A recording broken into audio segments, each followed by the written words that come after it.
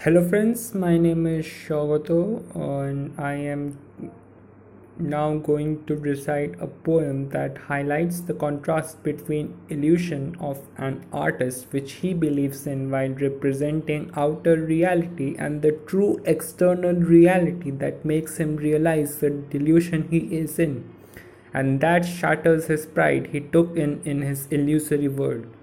The title of my poem is The Painting, which symbolizes the poet's delusion and his spurious world. So here it begins.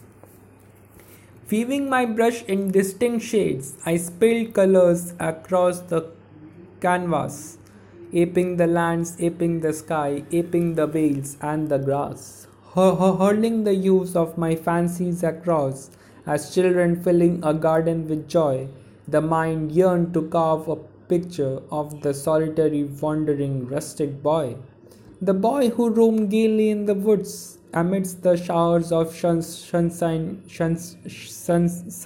galore. I wished to pull him towards my home and imprison him in my paintings store. I did indeed succeed in my arduous task, as he agreed to be the prisoner of my cage. For my fancies took him to be the art of my much cherished hungry page. The windows were the conduit to the world, passing its traces upon my hands. It is my haughty soul that would engrave the imprint of those glowing natural lands. Winds blew outside as a man on watch, cautioning the souls to keep indoors, while the world lay beyond my reach. I artfully brought it within my closed doors.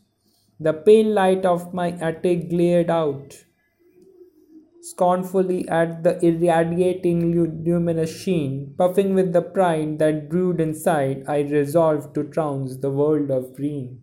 Filling the spaces blank with the hues, as a barren field breeds green grass again. For days and night I toiled hard, casting my baleful eyes outside with disdain. The streams, the fountains were carved out, as much animate as its reflection there.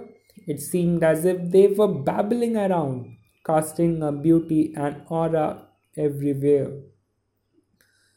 The birds crooned from across my pages, sparked envy among the hearts of those who were roaming with worldly shackles, peeping dolefully across men's windows. The mosaic that stirred mirth and joy could not be found in that natural place, which had only made me a stranger there, hence throttling my night and days. For the dim lit room had not yet signaled the green light to move out and meet my lover residing in the flowers, and hence I yearned to usurp it from its regal seat. I yearned, but the days and night went past by in a way, as buyers peeping across a closed window shop. Alone I remained in the solitary cell, not receiving even the thirst quenching drop. The painting sparkled in its own gloomy delight, but eaten by the dark surrounding me.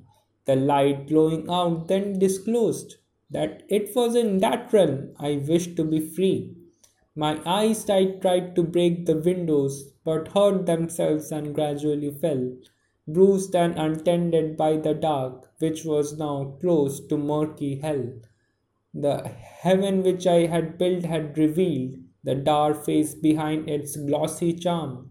Its countenance had all the lustre and glow, yet lacked those of the outside form. The stranger outside laughed disdainfully, swelling with the ineffable profound pride. He looked into the waters of my window and saw his image drowning in sight. Thank you.